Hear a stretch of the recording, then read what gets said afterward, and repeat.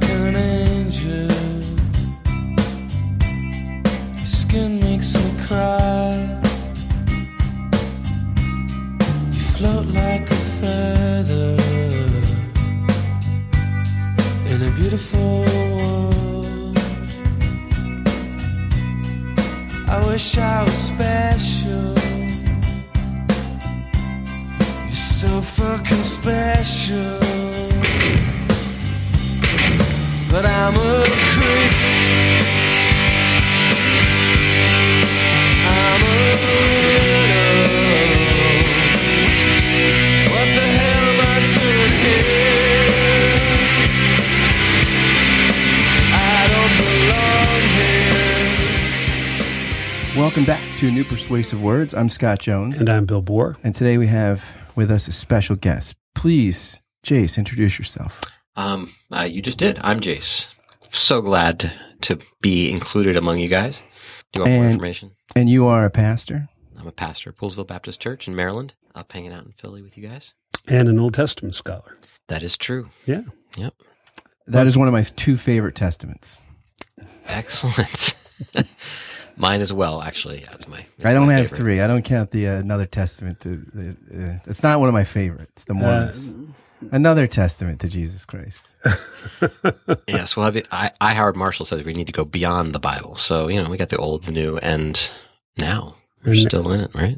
There you go. We're living something. You know, here's something Still living really, has nothing to do with what we're talking about, but I was in New York yesterday and heard a talk by Yossi Klein Halevi, who is an author and journalist, really fascinating guy. Wrote a award-winning book a couple years ago, like Dreamers, and it started the iconic picture. Well, this is, by the way, we're coming up on the 50th anniversary of the Six-Day War, and he was speaking at something in New York that was commemorating that. And his most recent book, like Dreamers, is tracing those paratroopers who the iconic picture of the soldiers at the Western Wall after, during when they took over that part of Jerusalem during the Six-Day War. And those paratroopers, some were secular Kibbutzim, and others were religious folks from the settlements. And it just talks about many of those paratroopers turned out to be some of the leading people of both sides of both the left and peace movement in Israel and also the settler movement. So it was an interesting topic. One of the things he said,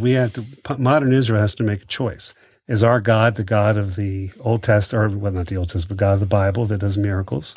Is our God the God of the rabbis, who's kind of this distant God who we kind of study the effects and what it means to kind of live under or around the law? Or do we embrace the God of the mystics, who is a personal God? And it was really interesting. He tied it into the issue of the land, what we want to do, how we're going to address the Palestinian issue. And it's interesting to me sometimes as Christians, the different gods, we call it the God, one God, but we kind of mix and match with the personal God. We believe in the God of miracles, even though we don't tend to get them. It's just an interesting thing. Speak for yourself. All right. Anyway, it just was an interesting thing to think about. I mean, obviously, there's a kind of the religious question in Israel is a very different one than those of us in declining Christian America, but it's still an interesting thing to ask. Amos Tversky, who we've talked about before, Daniel Kahneman's friend, the Undoing Project documents their work in psychology that shaped everything we've done. I think Tversky was a paratrooper for a while or something, and I think it was Tversky as a plan. He was on his first international flight or something as a young man, and this is after the war, and it's about to land, and the woman next to him says, "You look nervous." He's like, "Yeah, I've never landed this way. I always jumped out." I only ever jumped out of the planes. I've never really landed in one. Nice. So, all kinds of people, that's. So Jace is here for this is a Bulgashish episode. We unexpectedly a midweek one. A midweek. We never do that. Well, we're mixing it up. We still have Friday Night Lights. We did our own Shabbat kind of podcast. So you have so much going on. That's why. I mean, you're all over the place. You're in New York. You're here. You're there. You're in New Jersey one day. The next day you're all over. Okay, you realize you're like an itinerant. You realize all the places that you just mentioned are all within an hour and a half of each other. It's a long way. It's still, it's not nothing. It's a normal commute where I come from. Yeah, that's right. It's just a commute to work from DC. That's right. Yeah. It's not nothing though. I'm just saying. All right. Very good. Well, anyway. Well, I'm glad you guys let me tag along. I'm just Hey, going we're to sit great- here we're- and I listen all the we're time. great to have So you. We appreciate having you here, and you just. I was going to say more than tripled the IQ of this room. Oh, absolutely. I don't think that's true. I listen to you guys a lot, and then I have to re-listen to figure out what you were talking about. So We never do re-listen because then I'm sure you we'd be don't. afraid to have to figure out what we're talking about. For the book. We may do that for the book. For the book. You know, Jace actually has a radio show called Faith Debates. Cool. It's on WFMD. MD, Is there a podcast that goes with it? there is. There's an adjoining. So if you search Faith Debate in iTunes, right? You'll Faith find Debates, it. you'll find it. So That's there you cool. go. There we go. Faith Well, debate, Frederick. I didn't even know that. I will listen to that. This weekend, they're I'm going having. to leave right now, God, because I'm not really interested in what Yeah, we're in talking fact, about. let's just. I'm going to hang go this up right and now. listen Hey, to good that. seeing you. I want to go listen to you. Actually, too, they have a full preterist on this weekend, right? He calls himself, again, a robust preterist. So I don't know what that means exactly. So we'll find out. I look forward to talking with him. We're going to do 4 shows with him. Wow. See if he actually believes Jesus will come back in any way, shape, or form. So I don't know. Wow. Sounds interesting to me. So a preterist, a partial preterist would be somebody that if you're reading the Bible and thinking about the end of the world or the redeeming of creation, that when Jesus is talking about the apocalyptic stuff in, say, Mark or Matthew, this is what's going to happen and it's going to be better for you that, you weren't born, son of you, all that, the Olivet Discourse type of stuff, I guess. A partial preterist would say that stuff's not really talking about the end of the world. It's talking about the destruction of Jerusalem in 70 AD. Right. Now, Their end of the world. right, their end of the world, right. But most of them would say the Bible still talks about the ultimate end of all things and redemption of them in the Apostle Paul's writing and the book of Revelation. But this guy, the robust, I've heard full preterists that say the whole thing already happened. Everything in Revelation, Yeah. Apostle Paul, we're living it now. If that's the deal, I want my money back. He definitely, I believe, thinks chapter 21, the last couple chapters are something that's already happened in some sense. Well, you mean the New Jerusalem's already here? Yep. I don't know exactly what that's going to look like. So I'm look looking at forward the to, infrastructure in this country and then read those passages. Just look at it. This does not look like it's happened. Yeah. No. But maybe it happened in Denmark. Is that the happiest country in the Denmark's world? good. Maybe Oh, yeah. The Denmark. Scandinavian countries Denmark are always. may be the New Jerusalem, and no one tell us about it. It might be the And they new won't let us in. Copenhagen, but it ain't the new Jerusalem. I don't know. Sorry. Anyway, So also, before we get into our topic, which I'm quite excited about, I just want to say that Billy Bush is coming out back into public life. He's been to this retreat center, and one of the exercises he had to do was you take a pillow and a baseball bat, and you get your negative energy and behavior patterns, and you bash them and say they're negative. And he is, he's trying to get back in the game. And you know what? Like I've said, I'm not saying Billy's a saint, but he, Donald Trump got to be president, and this guy got an exile in public life. Right. You know what Stern said, though, today, which I totally agree with? He said, here's the problem Billy Bush made. He's like, there are very few jobs in media where all you have to do is not be offensive. Just don't say anything that offends anybody. Ryan Seacrest and Billy Bush, you're the nice guy, you smile, and you can't let women think that guys are creeps. You have to maintain the illusion. They look to you for decency. So once he's like, you could be into chicanery, but that stuff can't come out. So once you're that guy, now he can never get into the non-controversial media seat again. Maybe he needs to be more controversial, not less, if Stern is right. Well, very nice. Very nice. And it looks like, our president is making a nice tour of the major. Well, he just left the Middle East to go to Israel. go to- Right. to go to Israel. That's right. That's right. My favorite. And that's wonderful. And you know what? I will never, I'll never do the Saudi sword dance again without thinking about him. Yeah, that was something. That was... Yeah. It's like Bannon saying, hey, when you said there was a bunch of guys in white robes, this wasn't what I was thinking. I'm usually not that uncomfortable in these scenes, but Ba-dum, boom. Mm-hmm. All right. Well, Bill, you brought in an article to our attention by David Brooks. This is, I think, his newest column, right? Yeah, it was from this morning. Called The Alienated Mind. So tell us about it. Well, he's working off of a, what's the author's name that he is? Yuval Levine. Yuval Levine, yeah. And kind of doing an analysis of what actually the alienated mind, what it looks like in culture. In other words, why populist movements are not sustainable. And he offers up some suggestions on how do we respond to the current alienation. He, briefly, Brooks sets up a little bit how we got here. And, to David Brooks's fairness, he is critical of both sides. I mean, I think David Brooks, used to be a voice of kind of the reasonable right, but given the environment we live in, David Brooks seems like he's moved to kind of a position in the middle. Yeah, I mean, sometimes the center kind of changes, right? You find yourself...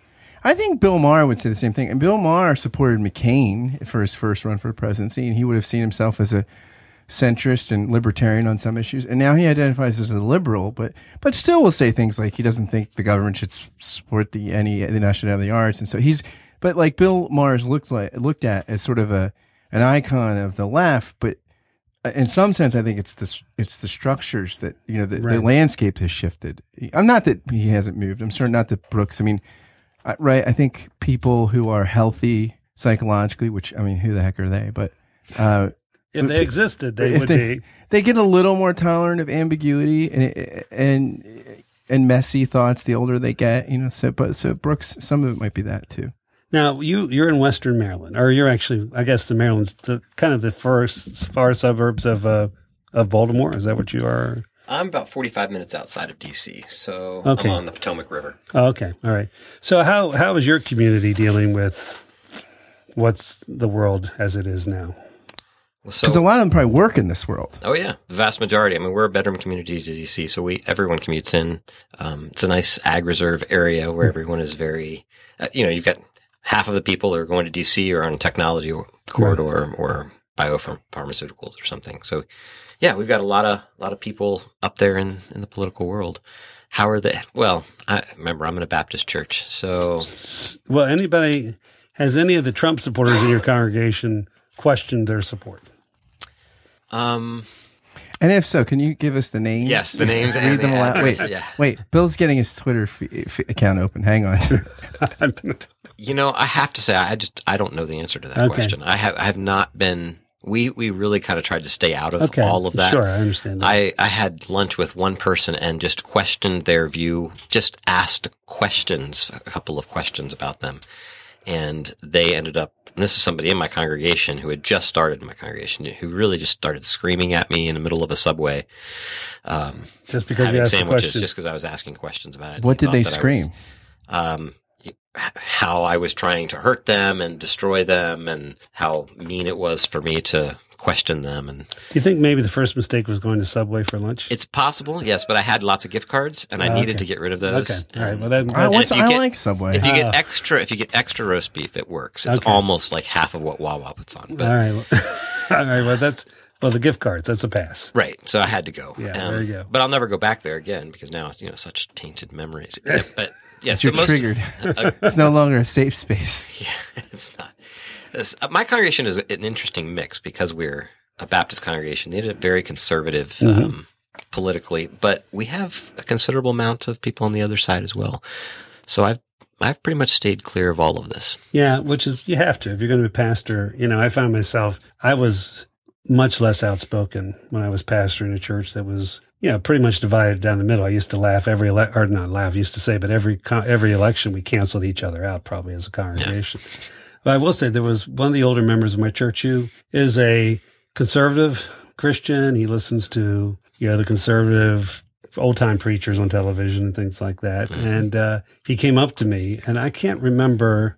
It was either what I said, maybe, no, I guess it was during the prayer, because I asked for a prayer of someone who's very close to me, who lost her health insurance, and she's in the middle of chemo. So, kind of put a face on the whole issue. And we just, during our open prayer request, we prayed for her.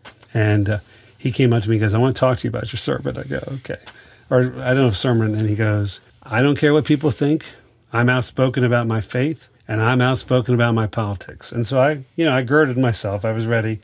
And he goes, it is unthinkable for me that in the United States of America, with all our resources and our strength, that there are people without health insurance in our country. And I was totally shocked. But here's a guy who probably benefited from the GI Bill. He fought, to stop communism or fascism. I'm not sure which war he was in.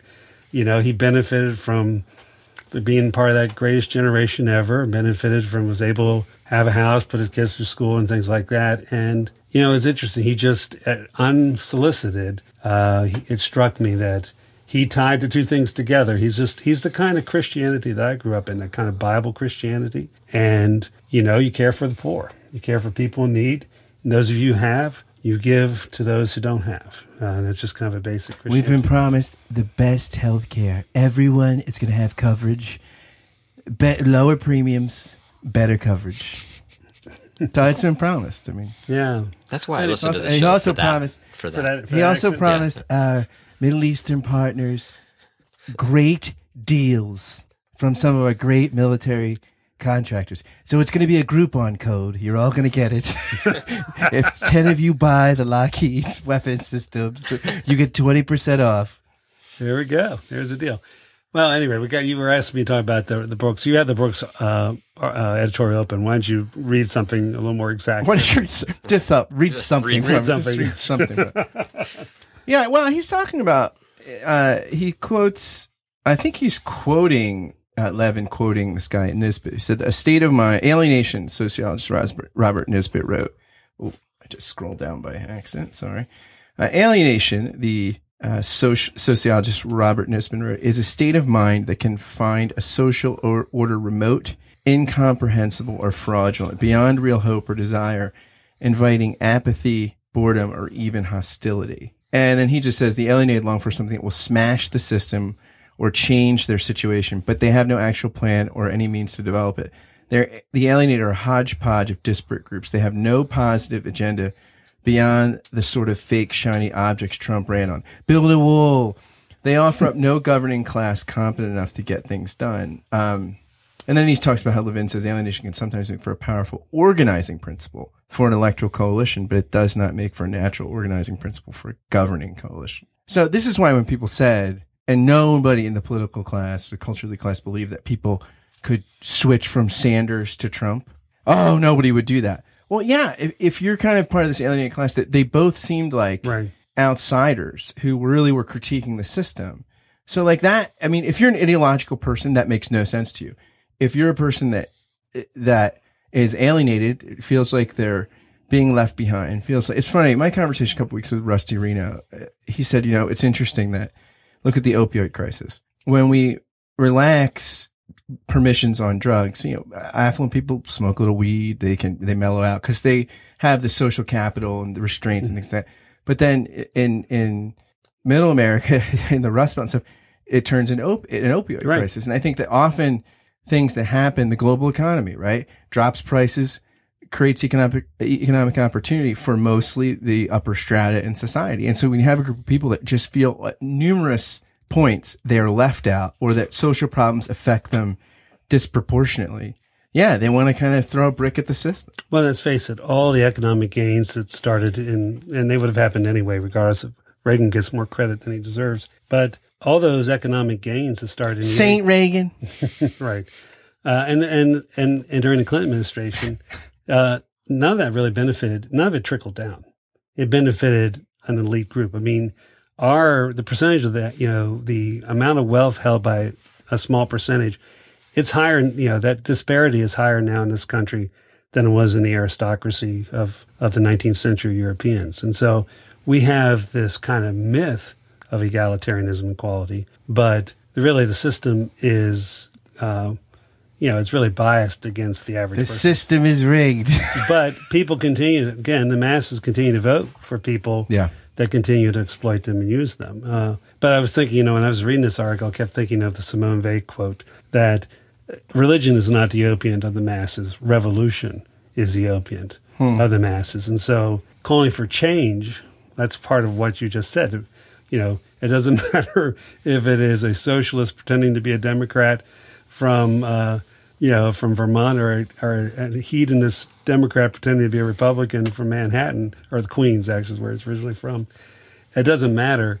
The masses will be taken in by this revolution. And history points out that even if you're an effective revolutionary, very seldom do revolutionaries do a good job of transitioning into governing folks.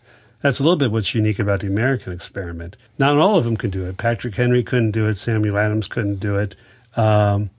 John Hancock could not make the transition, but Adams, Jefferson, Washington, Franklin were able to do that. So that's part of, we were, Franklin, syphilis and all. well, he just had a lot of love to share. Exactly. They quote this article. Brooks quotes this article. I don't know where this is from. It's some online publication, but it's called the Flight 93 election, and the author says 2016 this is written in September, is the Flight 93 election. Charge the cockpit or you die. You may die anyway. You are the leader of your party. It may make it into the cockpit and not know how to fly or land the plane. There are no guarantees except one. If you don't try, death is certain. To compound the metaphor, a Hillary Clinton presidency is Russian roulette with a semi-auto. With Trump, at least you can spin the cylinder and take your chances. Well, we know what happens with that. It's kind of like the last scene of Deer Hunter. That's what happened with the Russian roulette. You play it long enough, you're going to lose. In terms of, as you got in trouble by just trying to ask a critical question as a pastor to one of your parishioners. How has the post-election world affected the way you pastor, or does it creep into your preaching in any way? I don't think any more so than it did before. I deal with the issues that the text brings in, and then I just pull out, applicable things from both sides. But I definitely get this alienation thing that you were talking. I remember having lunch with one of people, and he very intelligent, owns several businesses. The only reason he was voting for Trump was because a brick was going through a window. That's all he wanted. He wanted just to mess up the system. And he was just tired of the way it was. So at least we can start over again in some sense. And I had that from a lot of people, a lot of good, some of my elders, like, I just don't know what else to do, but I want to start the system over. And if this is going to do it. Yeah, a reboot. Yeah, give us a reboot. Yeah, I do. I think there is certainly was a percentage of the population. And what's interesting, and we've talked about this before, I mean, neither of us were Hillary Clinton supporters initially, and it really was for me a matter of just choosing, it was a vote against Trump as much as a vote for Hillary Clinton. But the system is really problematic. And I think, part of the function of this alienation includes, and Brooks at the beginning of the article was critical of the, intellectual elite who treats, as if he doesn't use these words, but that there's nothing between the East Coast and the West Coast in terms of America. And what's between the East Coast and the West Coast? Oh, wait, I was just in Michigan. Yeah, there's Michigan, Ohio. Well, it's interesting. One of our former trolls used to accuse us of being elitist, but he went to a better undergraduate college than either you or I went to. Nothing personal, but speak first. It was Elizabethtown. We used to beat the hell out of them in soccer. I would put Messiah College up against Elizabethtown any day of the week. You went to Messiah College? In academics. We had Rhodes Scholars. Okay. Never mind. Maybe better than maybe better than Shippensburg. Yeah, I'm just a state school guy. That's right. I'm just the first person from my family ever went to college. Elizabethtown might be better than Messiah. See, I'm one of those alienated hillbillies. Yeah. But you're just a man from a town called Hope. I'm just a town.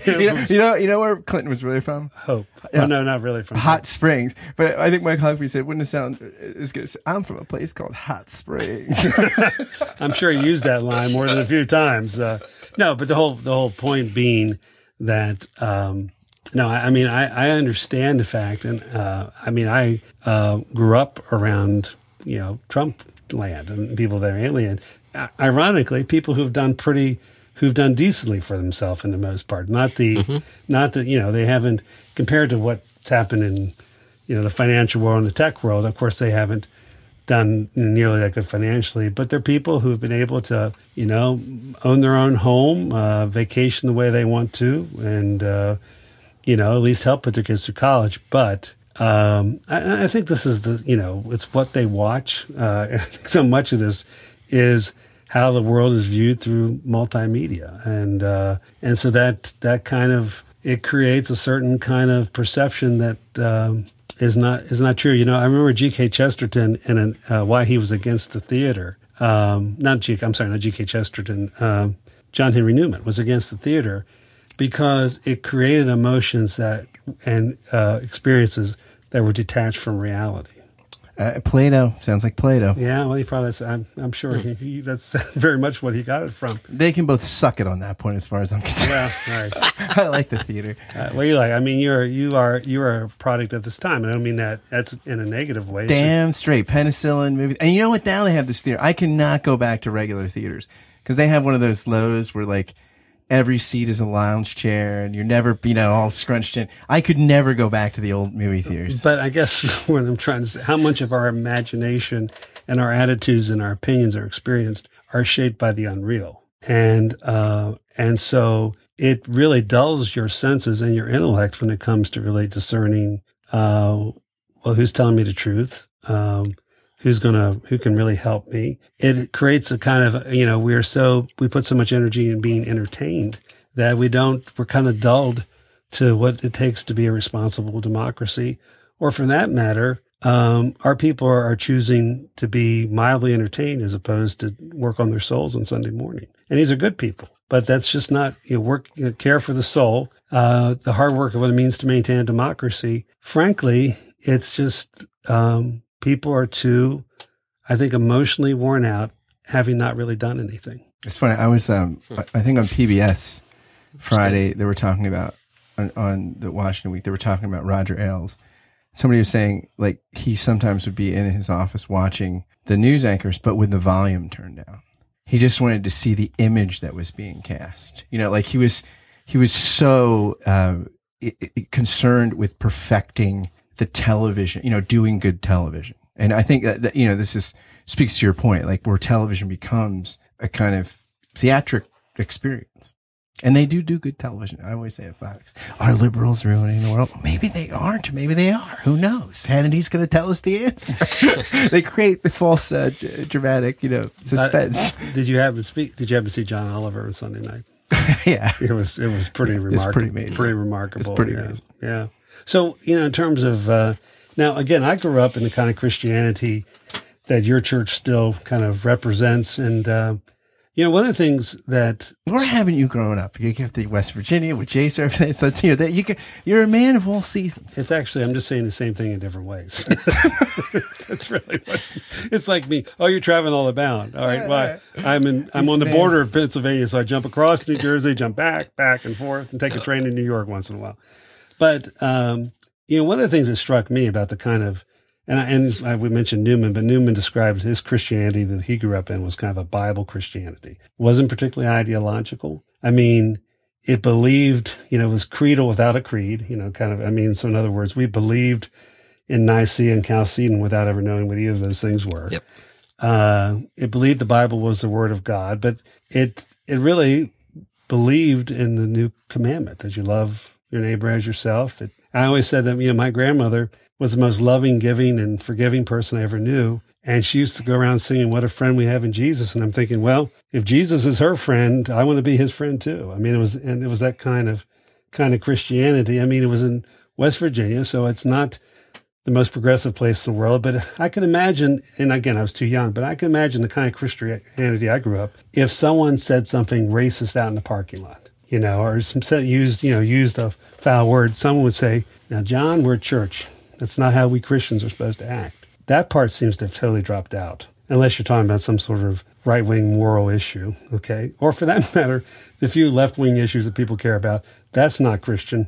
But this appeal to, and that's just not how Christians talk or think, appealing to the basic decency and the basic love of God that's found in the forgiveness of sins in Christ, that was supposed to make you look at the world and look at each other differently. Yeah, well, I don't know if you asked a question there, but yes, I'm with you. That's how, you're right. That's our church. Well, that's a beautiful thing. So it seemed to me, but. And by the way, I've worshiped with Jace, and my wife said, and it was high praise, this church isn't really that Baptisty. And for her, that was high praise. We pride ourselves in being Baptists that aren't Baptists. Yes. Yeah. Well, and she came out of a pretty rigid Christianity. Absolutely. That's why, she did. So the fact is, in some levels, then, regardless of what's going on in the culture, do you think your congregation is able to transcend that? Yeah. Yeah, that's good. Yeah. So except the subway guy. Well, there's a few others that aren't, but yeah, we've definitely lost a few because of this election, I would say. But that means you're probably just trying to do the right thing. Yeah. Yeah. And people hear things from the pulpit that are not being said. They project. I had one time someone leave. Well, it church. means you're doing the right thing, or that some other church has a better children's program or bigger screens or something. Yeah. I mean that too. Right. We're at a Baptist church. You just find the best one for this year and move to a different Yeah. one. Yeah, exactly. So true. It's very sad. Yeah. Oh my goodness. So on Sunday, I was listening to On Being, Chris Tippett show, and they had Lindsay Stonebridge, who is a Hannah Arendt scholar, and she was talking about Arendt's essay, Lying in Politics. And she's saying how that for Arendt, factual truths are never compellingly true. The historian knows how vulnerable is the whole texture of facts in which we spend our lives. It's always in danger of being perforated by single lines or torn to shreds. She just talks about how facts are, how we can wind up quickly in this kind of world, this post-truth, fake news kind of world we live in. And she's talking about what would it take to get beyond this. And she says, it's why history and a sense of myth were all important to Arendt, because it's what makes truth, it's what makes truth meaningful to people together in a community.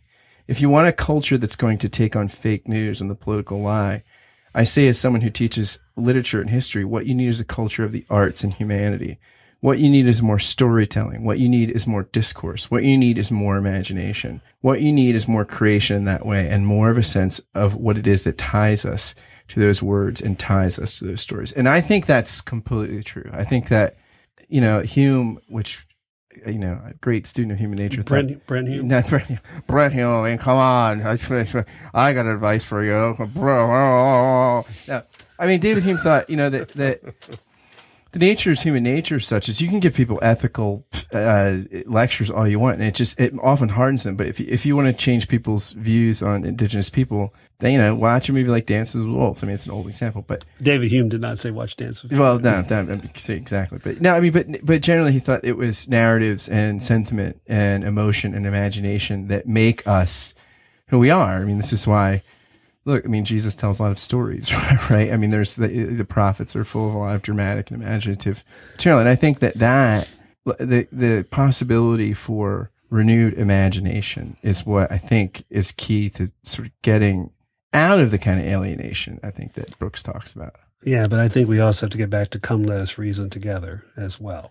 It's just not that. Well, it's interesting though. I would say people think they're reasoning together. Like, I mean, people would say that here's the facts. I think that the naked intellect. I mean, it's interesting. Arendt talks about what Socrates is talking about. It's funny because they said that after she got out of this refugee camp, that she's just wandering out of the French hills. Like the slave's like, "What are you doing?" She's like, "I'm thinking." But it was a sort of I thou in her head, and I think that come let us reason together. I absolutely agree. But to get us to the point of reasoning together, people have to think. I mean, I think Paul Tripp says that people in crisis often don't need new information. They need imagination. Like that they're stuck in many ways and they can't see that there's a possibility beyond the prison they're living in, whether it's like emotional or intellectual or whatever. But I think that's true. And I think that it's generally imaginative possibility that makes a different kind of discourse possible, that breaks the logjam. I think it's not, because, if we say, all right, let's reason together, but we're sort of in the alienated state, that's just going to lead to more alienation. But isn't part of that invitation not only to reason, but to be together? Yeah, absolutely. Yeah, and I think I think in terms of we need both imagination and reason, but we need to want to be together again. I mean, when I think what your congregation is weathering this is because they're committed to Christ, committed to each other. And I think that's, it's interesting. We evaluate our churches, you and I were talking a little bit beforehand. But, if they kind of love God and kind of love each other, that might not only be as good as it gets, but that might be enough. Yeah, and that's, it's funny because this Arendt scholar was saying that she thinks totalitarianism, the seedbed for it is this sense of loneliness, chronic loneliness. And you can be lonely and yet be in a densely populated area and seeing people all the time. But when you really feel alone, and you feel like misunderstood and you feel like the system does not have anything to do with you, the culture does. I mean, and I think lots of groups feel that way, and groups on the opposite ends of issues feel that way. And I think that, that just the possibility of knowing that on a divine and human level that you're not alone speaks a long way to issues of alienation. Is Brueggemann the one, prophetic imagination? Yeah. That's what I was thinking about as you were saying all that. That's that it's something to look forward to. There's some kind of a hope. The prophets aren't necessarily telling you realities. They're telling you imaginations. They're telling you what the future might look like. Yeah. Read Brooks's article. We'll put a link up. I have a link on my Facebook page, but we'll also put a link up on the New Persuasive Words site as well. And Jace, thank you for joining us. Thank you very much. Great Sure. meeting you. Thanks for having me.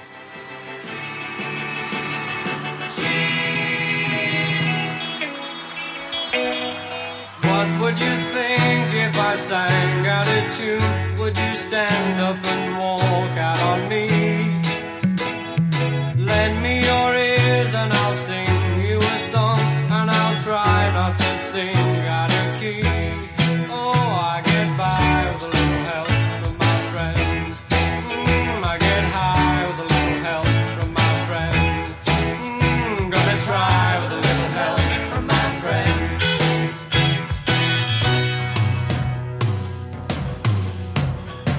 What do I do when my love is away? Does it worry you to be alone? How do I feel by the end of the day? Are you sad because you're on your own? No, I get by with a little help from my friends. Get high with a little help from my friends. Gonna try with a little